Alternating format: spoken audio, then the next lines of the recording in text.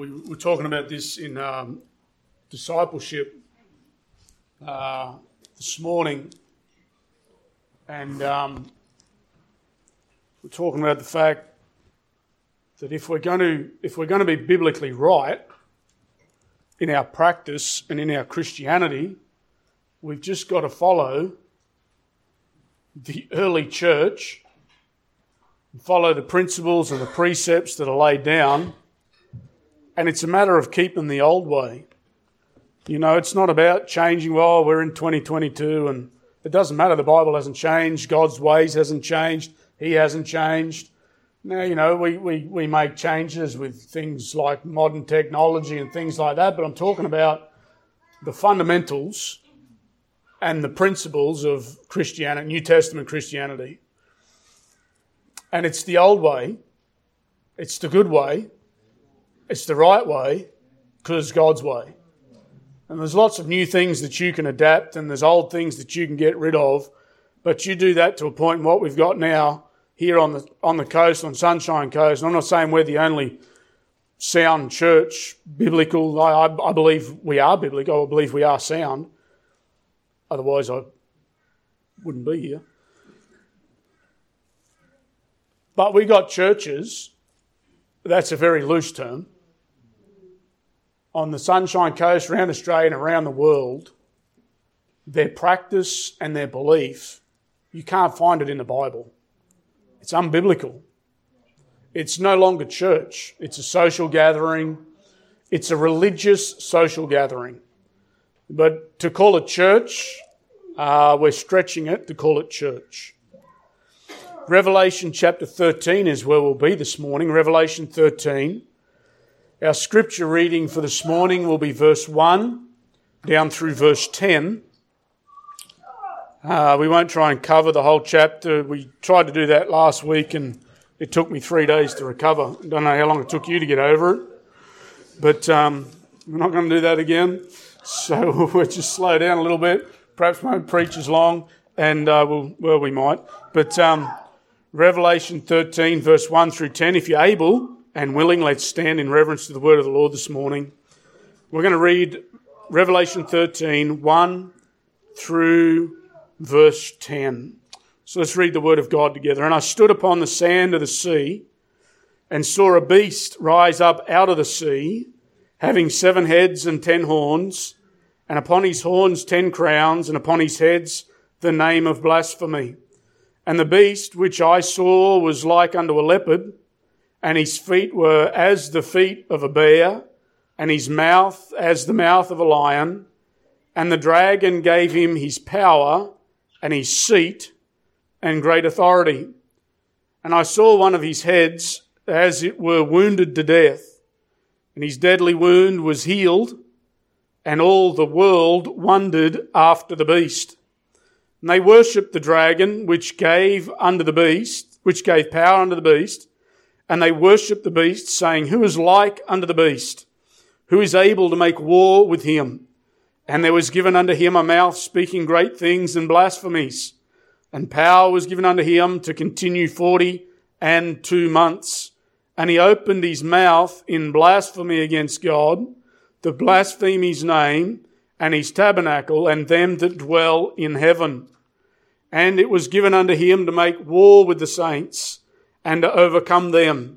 And power was given him over all kindreds and tongues and nations.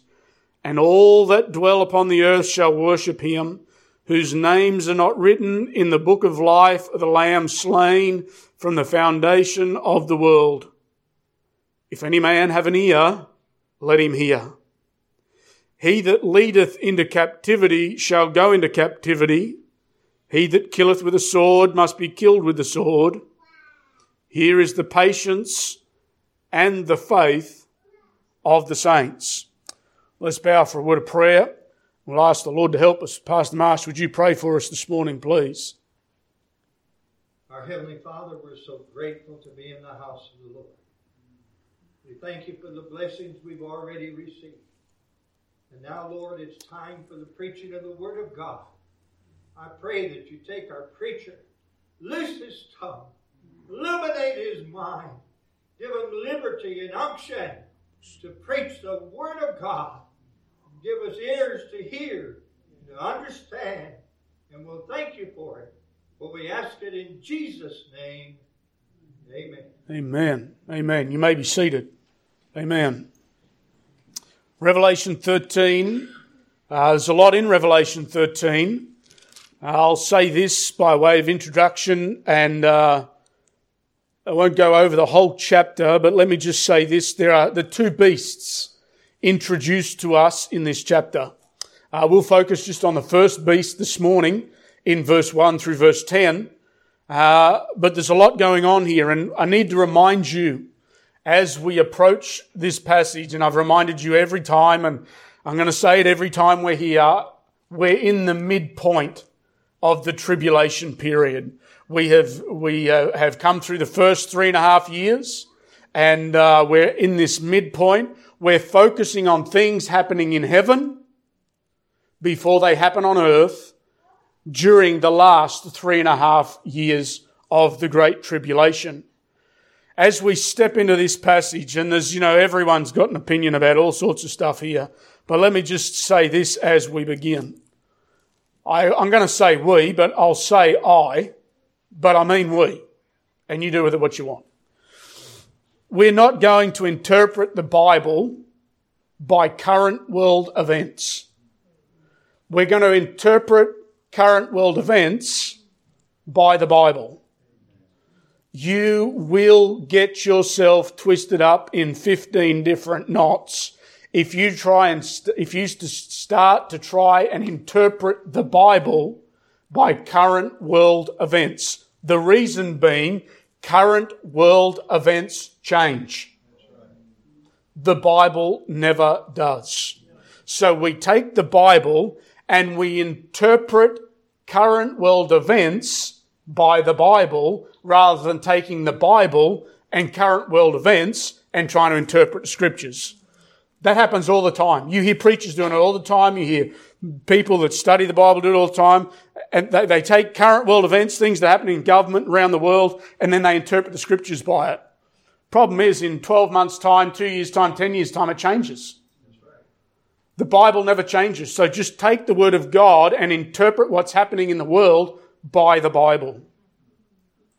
All right, that's my little rant to start us off with. So we're just going to work our way down through the chapter, down through each verse, down through verse 1 through 10. And I want you to notice I've got about 11 things. I want you to 11 points this morning. And we're going to spend about 15 minutes on each one. No, I don't think we will. Point number 1, I want you to notice the beast introduced. Point number 1, the beast introduced, and that is verse 1. Feel free to shut that window if we need to. The beast introduced in verse 1. Notice what it says. And I stood upon the sand of the sea and saw a beast rise up out of the sea. The sand of the sea. All through Scripture, the sand of the sea speaks of great multitudes of human beings. The first mention in the Scriptures is Genesis 32 and verse 12. And thou saidest, I will surely do thee good and make thy seed as the sand of the sea, which cannot be numbered for multitude. The first mention of the sand of the sea in Scriptures speaks of a multitude of people. The last mention of the word of this phrase is found in Revelation 20 and verse 8. And it says, and shall go out to deceive the nations which are in the four quarters of the earth, Gog and Magog, to gather them together to battle, the number of whom is as the sand of the sea. It says, and I stood upon the sand of the sea. I think that speaks of a great multitude of people. It speaks of the multitude of this world. And he saw a great multitude, the population of this world. And if we take that and we interpret it through, notice what it says. So he sees, he's standing upon the sand of the sea, and perhaps seeing the multitude of people, the world population. And notice what it says, and saw a beast rise out of the sea. Perhaps what he sees is a beast, and we find that this is an individual that rises out of the population of the world, the multitude of the world, the population of the world. This individual, this person rises up out of the world population. But neither here nor there, we see this beast introduced. And it says a beast rise up out of the sea. And notice it says having 7 heads and 10 horns, and upon his horns 10 crowns, and upon his heads the name of blasphemy. This beast that rises up out of the sea. And we know that this beast is the earthly manifestation of Satan's power on earth. He is the earthly representation of the dragon, Satan's power upon earth during this great tribulation period.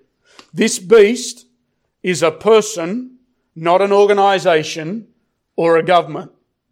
He will be the king or ruler of the satanic one world government that is represented by the 7 heads, the 10 horns, and the 10 crowns.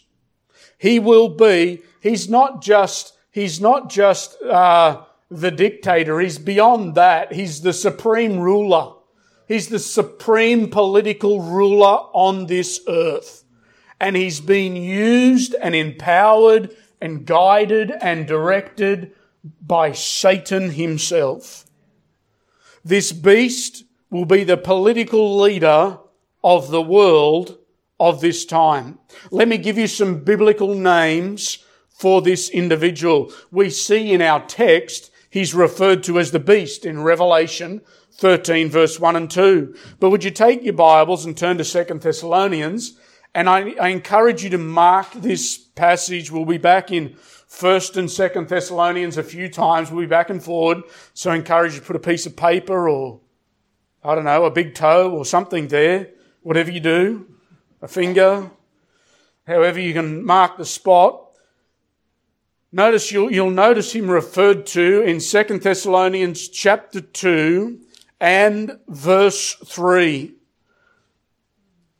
Let no man deceive you by any means, for that day shall not come. Oh, hang on.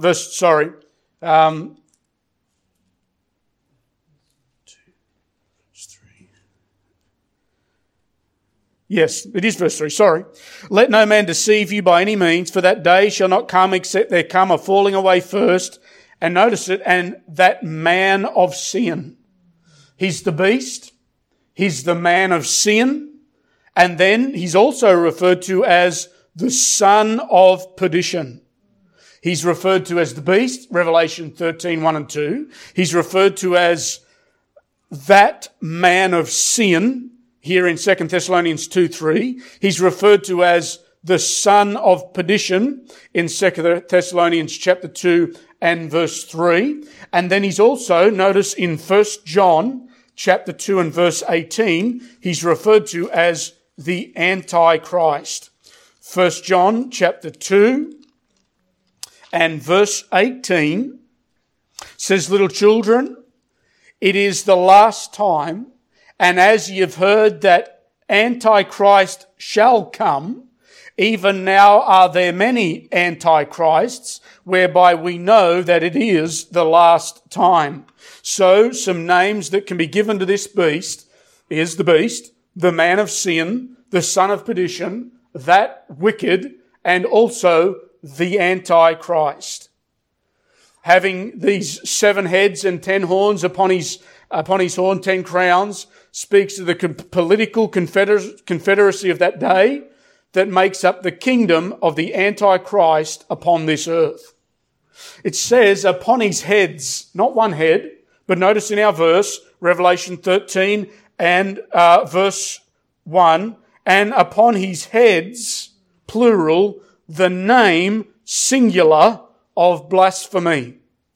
On each one of these heads is a single name, and it's the name of blasphemy.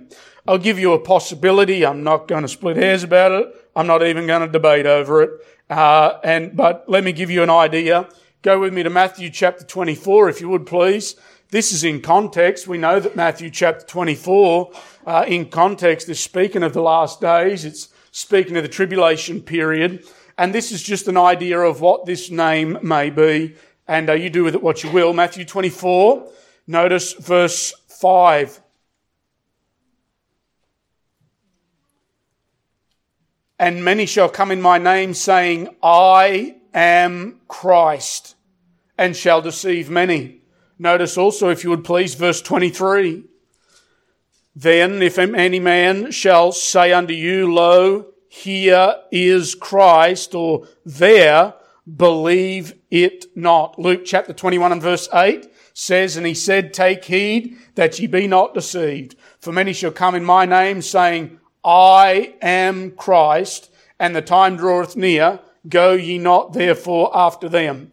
Here's a thought. Could it not be that the Antichrist, who sets himself up as God himself, has the name of blasphemy upon each of the heads? Could it not be the name of Christ? How much more blasphemous can it be than to have the very name of Christ upon the Antichrist, pretending to be the Christ when he's involved in such reprobation and wickedness? I'm not going to preach that with authority. I'm not even going to teach that with authority, but it is a possibility. Could it not be the very name of Christ? We're warned in context in Matthew 24, many are going to come in my name. Many are going to come saying, I am Christ. Don't you think the Antichrist, who sets himself up as God, representing God on the earth and everyone bow down and worship him, isn't it fitting that he would actually have Christ written upon his forehead? Oh, how blasphemous. But wouldn't the world love a Christ that loves sin? Wouldn't the world love a Christ that loves idolatry? Wouldn't the world love a Christ that loves humanism and self-love? Of course the world would, and the world will go all after a Christ like that, but you represent a biblical Christ and most of the world will shun him. So we see the beast introduced in verse 1. Secondly, this morning, the beast described in verse 2. Revelation 13 and verse 2. Notice the description. The beast described. And the beast which I saw was like unto a leopard, and his feet were as the feet of a bear, and his mouth as the mouth of a lion. And the dragon gave him his power and his seat and great authority. Notice the beast described. He's like unto. He's not a leopard. There's like unto a leopard, similar to a leopard, like unto a leopard, spotted, tearing, destroying, I don't know, pretty. They're beautiful leopards, aren't they? Incredible creatures. I love leopards. But this beast, he's like unto a leopard. Not only is he like unto a leopard, but his feet were as the feet of a bear. He doesn't have the feet of a bear. But it says his feet as the feet of a bear, perhaps slow-moving and powerful. His mouth as the mouth of a lion. It's not a mouth of a lion, but it's as the mouth of a lion. A roaring like seeking whom he may devour. Have a look at Psalm 17, if you would please. Turn to Psalm 17 and verse 11 in light of this mouth of his mouth as the mouth of a lion. Now we could, and again I said at the very beginning, and this is why I said I didn't say it for a waste, just so I could get my word count up. I said at the beginning we're not going to take current world events and interpret the scripture by current world events. We're going to take the scripture and interpret current world events by the Bible, right? We could speculate, and it is speculation. Oh, we see a bear. Russia. Maybe. Maybe not. It doesn't say like a bear and it's Russia. It just says it's like a bear. It has feet as a bear. It may be right, but it may not be Russia. I don't see Russia. I'm not saying it's not Russia, but I'm not going to preach and teach emphatically that it is Russia. Psalm 17 verse 11. You know, you say, well, yeah, but the bear represents Russia. The bear represents all sorts of countries around the world. Psalm 17:11. They have now compassed us in our steps. We're Psalm 17 and verse 11. They have now compassed us in our steps. They have set their eyes bowing down to the earth, like as a lion that is greedy of his prey, and as it were a young lion lurking in secret places. Arise, O Lord, disappoint him. Cast him down, deliver my soul from the wicked, which is thy sword. Oh, no doubt the Antichrist will come, greedy after his prey. And we know his prey is the woman, chapter 12, the nation of Israel. Oh, and he'll greedily pursue his prey. Notice his power, thirdly. Thirdly, this morning is the beast's power. It's also shown in verse 2.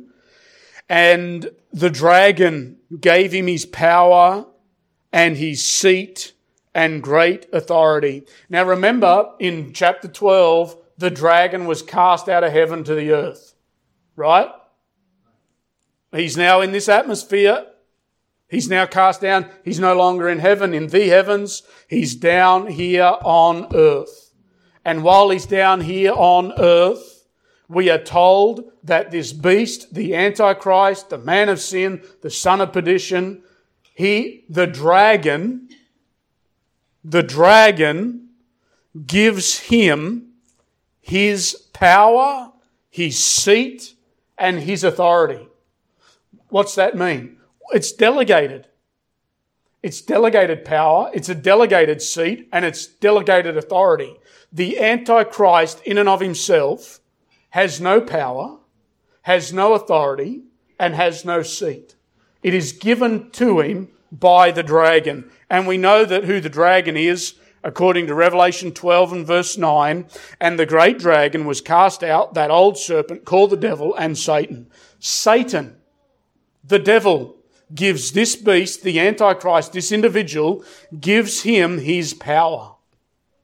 It's incredible, isn't it? We're talking about a human being with the power of Satan given him.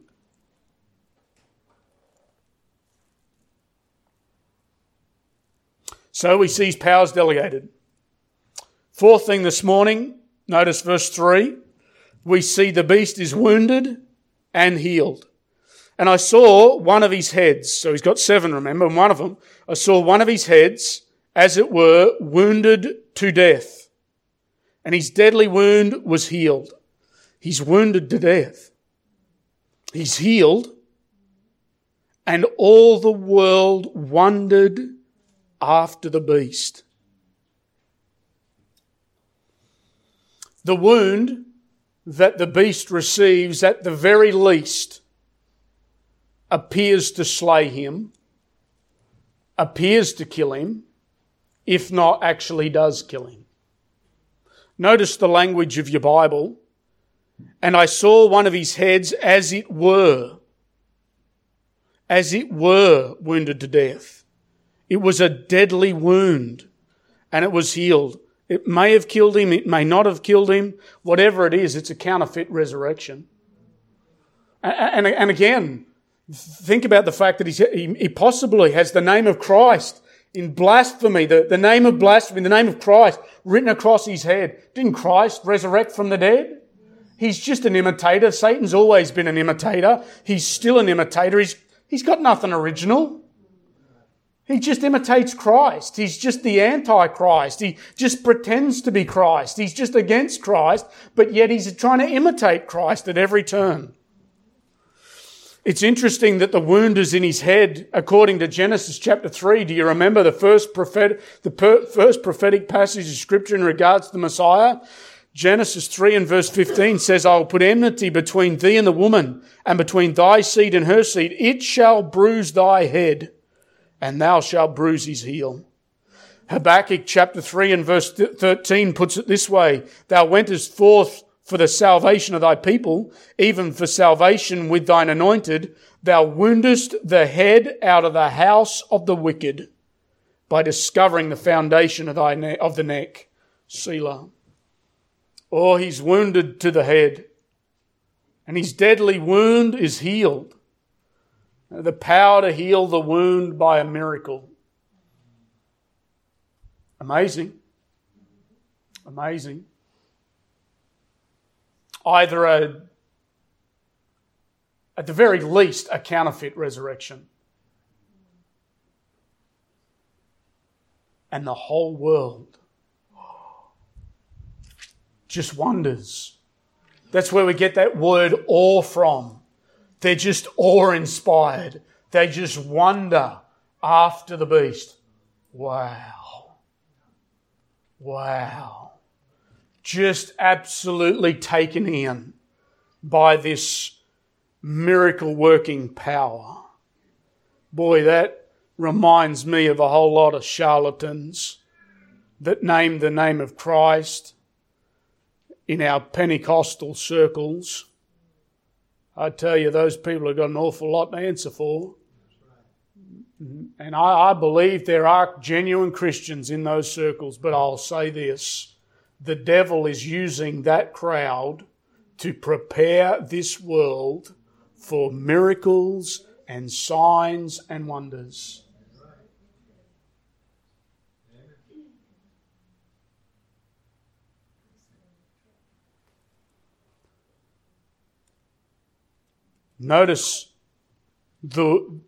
We've noticed the wound, we've noticed the healing. Fifthly, I want you to notice the beast and the dragon are worshipped. Verse 4. And so they wondered after the beast, just amazed, awe-inspired. Wow. Did you hear what happened? Did you see what happened? Oh, he got a deadly wound and he healed himself. He come back to life. It's amazing. He must be Christ. He must be the promised one. He must be the Saviour of the world. Remember the condition the world's in. Remember we've been through how many judgments already? 14. The world's in disarray. The world has just been wiped out. The world is just in perplexity, and now this beast rises. Notice verse 4, and they worshipped the dragon, which gave power unto the beast, and they worshipped the beast. Their response to the healing of the wound. Worldwide, universal devil worship. They don't first worship the beast, they worship the one that gave him the power that he had. You see that even in this situation, Satan is just using the Antichrist. Satan's just going to use you. He's going to chew you up. He's going to spit you out into hell, and you're going to be used and abused by Satan, just like the Antichrist is used and abused by Satan. He gives him his power, but then he takes all the worship. We've got literally global, worldwide, universal devil worship. That's where this world is headed to. We can see it heading there now. Because he is the little G-O-D of this world. And that's why we're told not to be worldly. We're told to come out of the world and be ye separate. Why are you told to be separate from the world? Because the world loves the devil and they're going to worship the devil. And if you're not careful, you'll just get taken in like the frog in hot water. Don't just chuck it in the boiling water, you put it in there and you just turn it up slowly. Before you know it, you're just as worldly as the world. We've got worldwide universal devil worship. Notice what they're saying. While they're worshipping the devil, while they're worshipping the beast, and here's the bunch of hypocrites, atheists. I don't believe in God. You can take your Bible. When I see it, I'll believe it. Now what are they doing? They're worshipping. They refuse to worship God. You go to talk to this world out there and they'll scoff, mock, ridicule, and the atheist will get up in your face and say all sorts of things. But if they die lost, if they don't get saved and they find themselves in the tribulation, they'll become religious. Oh yeah, they'll worship. They'll bow down. They'll raise the hands. Oh, they'll worship. Won't be Jesus. Oh no. No. It'll be Satan. It'll be Satan. Notice what they're saying. The wicked are always saying something stupid. And here they are. Who is like unto the beast?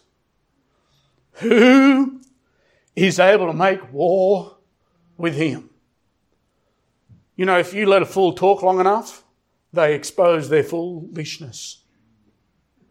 And the world are fools. Fools. To reject Jesus. To reject the one that died for their soul. But yet worship Satan. And they come and they say in wonder and in worship, they're Him. It's their hymn. They're singing it, they're saying it. It's coming out of their mouths as they're worshipping the beast, as they're worshipping Satan. They're saying, who's like him? And we'll take that a step further. Who's going to make war with him? Oh, there's coming. He's coming. Oh, yes. Yes, he's coming. So we see the beast and the dragon worshipped. Notice, sixthly this morning, notice the beast's mouth. Just like the fools that worship him, notice the mouth of the beast. And he opened, verse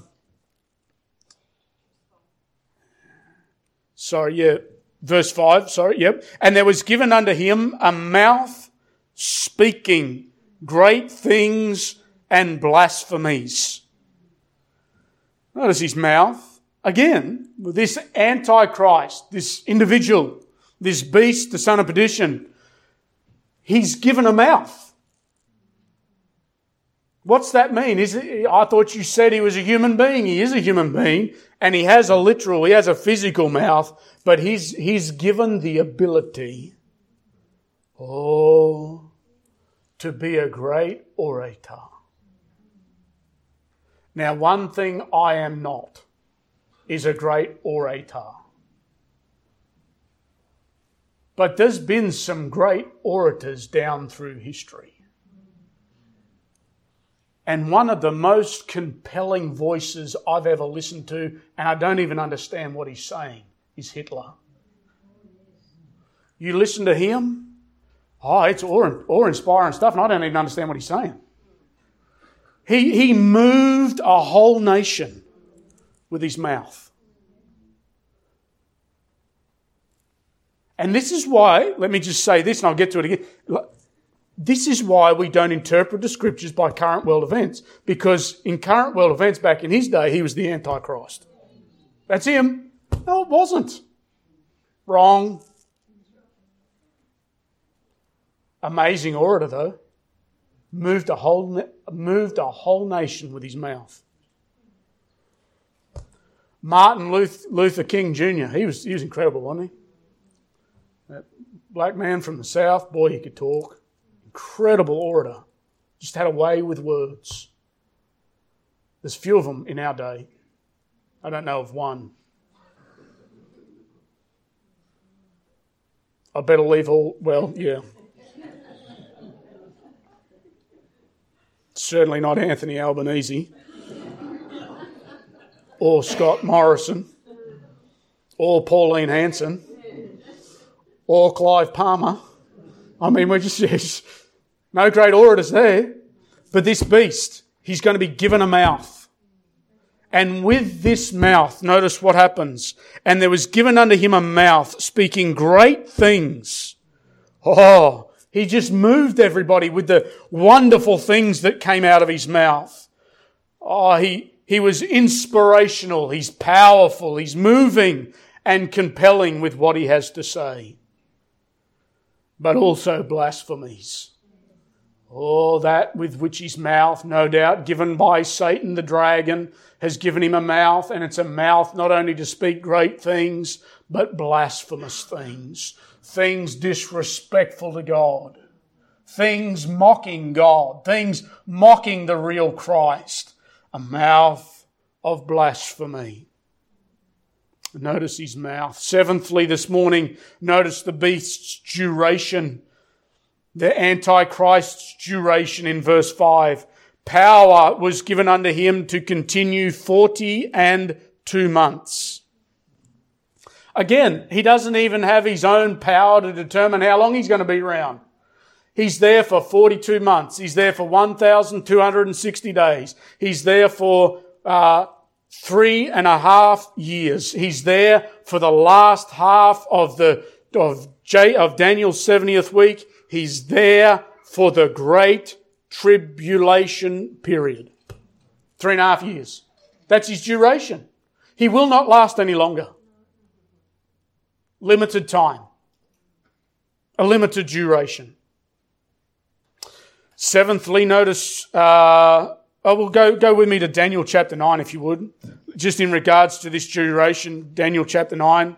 Let me just show you, we're not making this stuff up. Daniel chapter 9, verse 24, down through, we could read all the way down through 27, but we won't. We'll just, for the sake of time, you make note of 24 through 27.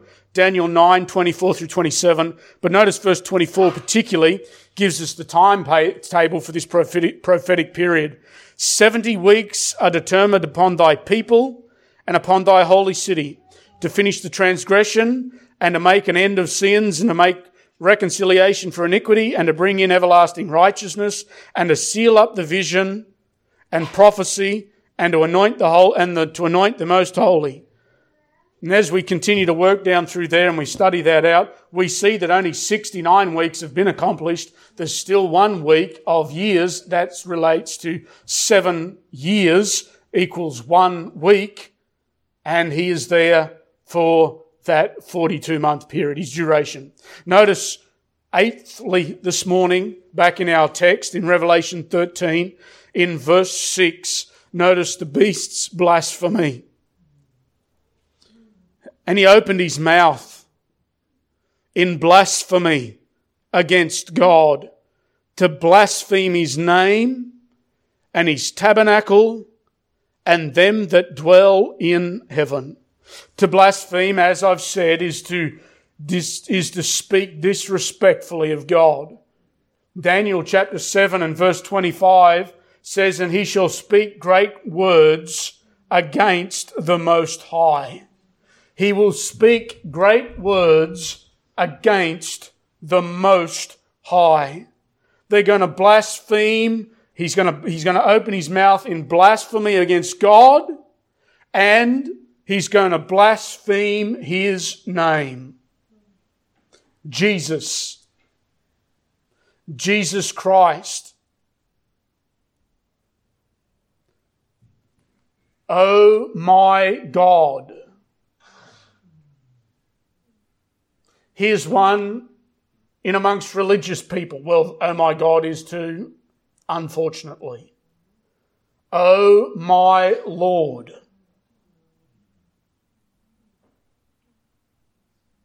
I don't care if you say it OMG with your thumbs, or you say oh my God with your lips, but if you use the name of God in any other context than in a respectful manner towards Him, it is blasphemy.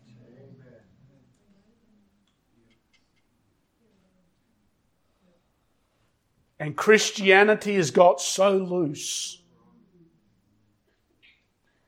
so careless, so silly, that people that name the name of Christ then use His name in a blasphemous way. Why do you think this world does not say, oh my Buddha?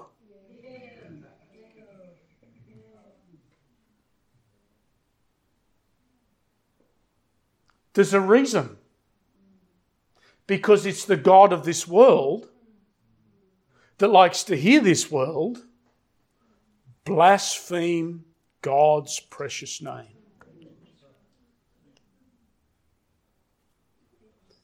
You as a Christian ought not blaspheme. You oughtn't condone blaspheming. You oughtn't allow blaspheming. You ought to have a backbone enough to say, hey, enough. I've heard this done, and I've done similar in workplaces where I used to work at the smelter and different places. There was an individual particularly, he used to take the Lord's name in vain, Jesus Christ, all day. And it just makes it, I don't even like saying it like that, saying it for the sake of illustration. And so I said to him, and I asked him about it, and I asked him not to do it. Well, he didn't care. And that's okay. So what I did, and I won't say his name, but let's just say his name was, I'm trying to pick a name that's not here. Wally. No. Gotcha again, bro. Gotcha again. I was getting in through discipleship. We got him again. No, let's see.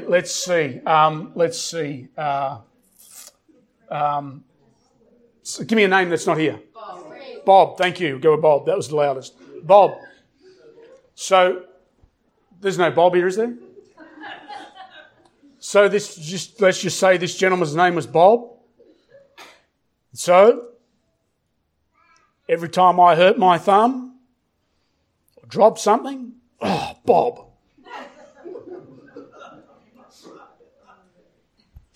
He got the message. He got sick of hearing his name. Now, that wasn't original me. Someone told me to do that and see how it works. So they'd done it themselves. So I did, and it worked for me.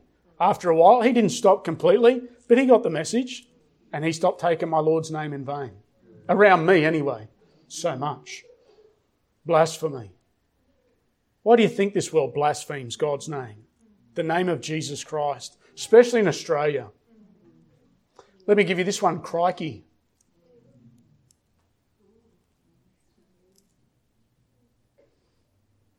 That's an abbreviation, a slang for Christ. You're making that up. Go look up in the dictionary. Well, I think you're taking it too far. Okay. I'm not going to say crikey. You say crikey, and we'll see how we go. Maybe I'm taking it too far. But we're talking about the name of Christ. Can we be too careless? Can we be too careful? Oh no, but we can be too careless. What's he doing? This beast, what's coming out of his mouth is the blasphemy against God, blaspheming in his name, blaspheming his tabernacle, and he's even blaspheming them that are in heaven. Why? Because he got cast out of heaven. And he's blaspheming the very ones that are up in heaven. Notice the beast's war in verse 7. The beast's war. It was given unto him. Again, he has nothing of his own. Do you see? It's just a constant theme. It was given unto him to make war with the saints and to overcome them. Here he is. He's warring with the saints. He's going to overcome the saints. And we know that these saints that he's warring against are the tribulation saints that are converted under the preaching of the two witnesses and the 144,000 tribulation witnesses. Oh, he's going to make war against them. He's going to overcome them. Many will be martyred in that day.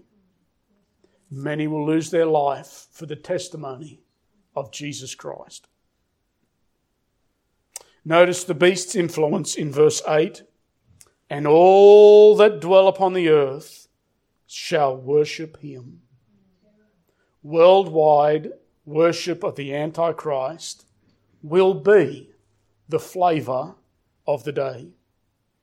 Whose names are not written in the book of the life of the Lamb slain from the foundation of the world. Oh, who's going to worship him? Everybody whose name is not written in the Lamb's book of life. That's who. Go with me, if you would please. Turn me to 1 Thessalonians. 1 Thessalonians.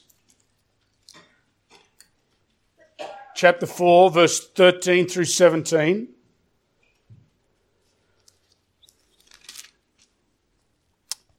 For those of you that are saved, for those of you that have your name in the Lamb's Book of Life, this is for us.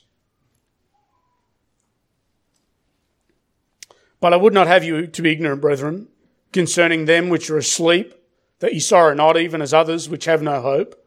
For if we believe that Jesus died and rose again, even so them also which sleep in Jesus will God bring with him. For this we say unto you by the word of the Lord, that we which are alive and remain unto the coming of the Lord shall not prevent them which are asleep. For the Lord himself shall descend from heaven with a shout, and the voice of the archangel, and with the trump of God, and the dead in Christ shall rise first. Praise God, they're going up. Then we, which are alive and remain, shall be caught up together with them in the clouds to meet the Lord in the air, and so shall we ever be with the Lord. Wherefore comfort one another with these words. And folks, we can carry that over into Revelation chapter 2 and 3 and 4, and we see the catching away of the church, and the church mentioned no more in the book of Revelation, because the church is raptured before the tribulation period. But notice, go into 2 Thessalonians chapter 2, and if you've not been saved, you're not going to get caught up to be with the Lord. If your name's not written in the Lamb's Book of Life, you're not going when the church goes. You're staying. You will be left behind. I think that'd make a good movie title, wouldn't it? Left Behind. Left behind. You will be left behind. You will not go unless your name is written in the Lamb's Book of Life. And if you don't go, you're not caught up and you remain, you will worship the Antichrist. You will become a devil worshipper. You say, I don't believe it. Well, I don't believe you, I believe the Bible. Notice 2 Thessalonians chapter 2 and verse 1. Now we beseech you, brethren, by the coming of our Lord Jesus Christ, and by our gathering together unto him, that ye be not soon shaken in mind, or be troubled, neither by spirit, nor by word, nor by letter, as from us, as that the day of Christ is at hand. So we're talking about we, notice that, we beseech you, brethren, by the coming of our Lord Jesus Christ, and by our gathering together unto him. Verse 3, let no man deceive you by any means, for that day shall not come except there come a falling away first, and that man of sin be revealed, the son of perdition. We're all in context. Who opposeth and exalteth himself above all that is called God, or that is worshipped, so that he as God sitteth in the temple of God, showing himself that he is God. That's more evidence that he has the name of Christ written across him, his forehead. Remember ye not that when I was yet with you, I told you these things, and now ye know what withholdeth, that he might be revealed in his time. For the mystery of iniquity doth already work. Only he who now letteth will let, until he be taken out of the way. I'm not going to go into all that. I've preached the previous. Go back and look at the messages.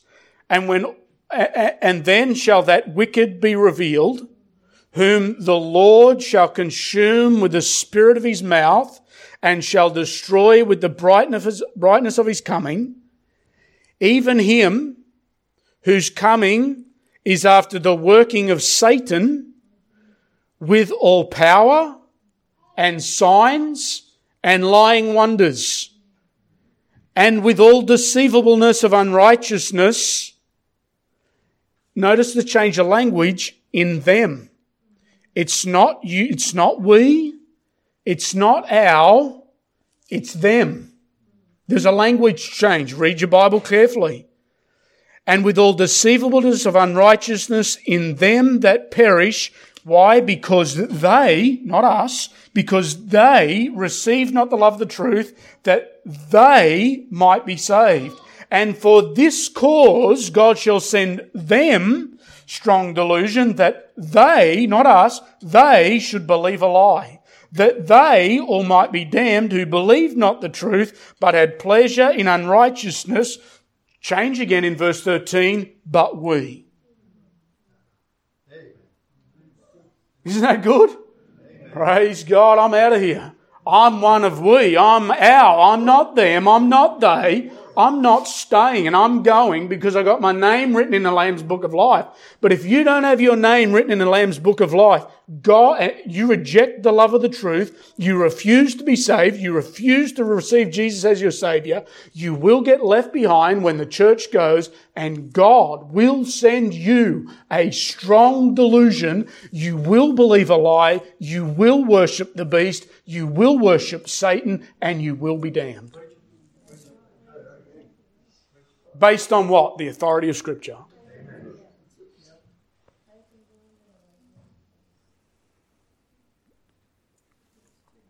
Lastly, notice the beast's cruelty in verse 10. Revelation 13 and verse 10, the beast's cruelty. He that leadeth into captivity shall go into captivity. He that killeth with the sword must be killed with the sword. Here is the patience and the faith of the saints. The patience and the faith and the endurance and the perseverance of the saints, the tribulation saints, shall be tested and displayed under the cruel persecution of the Antichrist. Notice these two verses. I won't get you to turn there for the sake of time. We need to finish. Daniel 7 verse 21. I beheld, and the same horn made war with the saints and prevailed against them. Daniel 7:25. And he shall speak great words against the Most High, and shall, notice it, wear out the saints of the Most High, and think to change times and laws, and they shall be given into his hand until time and times and the dividing of time. What's he going to do? He's going to make war against the saints. And Daniel 7 verse 25 said he's going to wear out the saints. It's going to be a war of attrition. Oh, the cruelty. Let me give you, in closing, 5 characteristics of the Antichrist.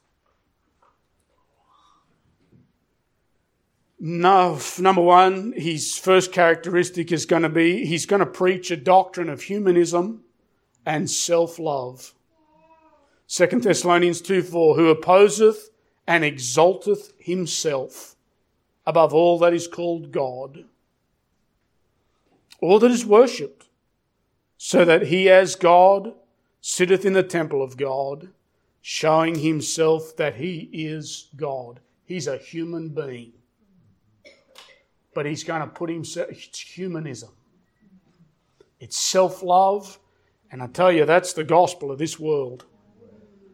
Daniel 11:36 says, and the king shall do according to his will, and he shall exalt himself and magnify himself above every god, and shall speak marvelous things against the God of gods, and shall prosper till the indignation be accomplished, for that is determined shall be done. So he'll be preaching a doctrine of humanism and self-love. He will possibly be, and please, I say possibly, he will possibly be homosexual. Daniel chapter 11 and verse 37, neither shall he regard the God of his fathers, nor the desire of women, nor regard any God, for he shall magnify himself above all. Well, that would be fitting with the world climate, wouldn't it? Charismatic.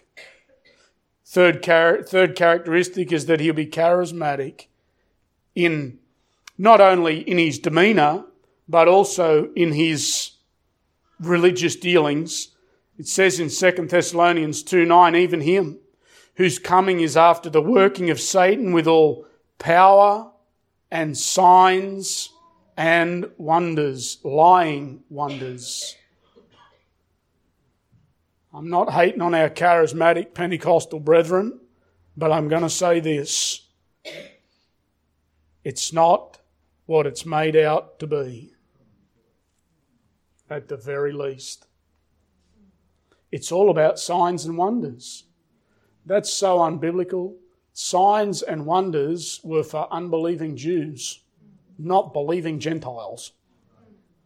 Study your Bible. Signs and wonders for unbelieving Jews. If you want to practice and look for signs and wonders and you're an unbelieving Jew, help yourself, I suppose. It's not going to help you any. But if you're a Gentile, if you're a saved, born-again believer, signs and wonders aren't for you. I'm telling you, that whole system is just setting the world stage. Oh, it's just setting it all up. Charismatic. He'll be unifying and ecumenical. We won't take the time. Read Daniel 11:21 through 24. He'll just bring everybody together. Well, let's just all hold hands and sing Kumbaya. Let's just focus on, and I hear this all the time as a pastor. Let's just focus on what we agree on. Well, I'm willing to do that, but I'm also going to acknowledge what we disagree on. I can focus on what we agree on, but I'm not just going to forsake everything we disagree on to fellowship on the little bit we do agree on. Not going to do it. Not on the fundamentals of the faith. Nuh-uh. What's that? That's ecumenicalism. I can just go hold hands with the Catholic Church. I can't. I'm not going to. They're idolaters. They worship idols. Oh, but we're all Christian. Hardly. Fifth thing, he'll come preaching and bringing, and I emphasize false policies of prosperity and peace. False policies of prosperity and peace. Daniel 8:23. And in the latter time of their kingdom, when the transgressors are come to the full, a king of fierce countenance and understanding dark sentences shall stand up, and his power shall be mighty, but not by his own power. And he shall destroy wonderfully, and shall prosper and practice, and shall destroy the mighty and the holy people. And through his policy, see, I'm not just making this up. Through his policy also he shall cause craft to prosper in his hand, and he shall magnify himself in his heart, and by peace shall destroy many. It's a false policy of peace. It's a false policy of prosperity. And he also shall stand up against the prince of princes, but he shall be broken without hand. The Antichrist, in closing, will be the universal political leader empowered by Satan, who is making use of religion to his own end. Notice Revelation 13. You might have noticed we jumped over verse 9. If any man have an ear, let him hear. All through the book of Revelation, up until here, if you read through Revelation 1, 2, 3, all through there where it's speaking to the churches where the Spirit, he that hath the ear, let him hear what the Spirit saith unto the church. Unto the church, unto the church, unto the church, unto the church. 7 times unto the church. Now, it's not unto the church. Why? Church is gone. It's just hear what the Spirit saith. What I want to say to you this morning is you better hear what the Spirit has to say. You better hear. You better hear the gospel. Your only hope is to hear, believe, and receive what the Word of God says about your sin and the Saviour. Acts chapter 4 and verse 12 says, "Neither is there salvation in any other. For there is none other name given among men whereby we collectively must be saved." I'm going to say that again. And those of you that believe that, I want you to say amen. We collectively, there's no other name whereby we collectively must be saved. Amen. So if we collectively must be saved, if you're not saved, you're in trouble. If you can't say amen, you're in trouble.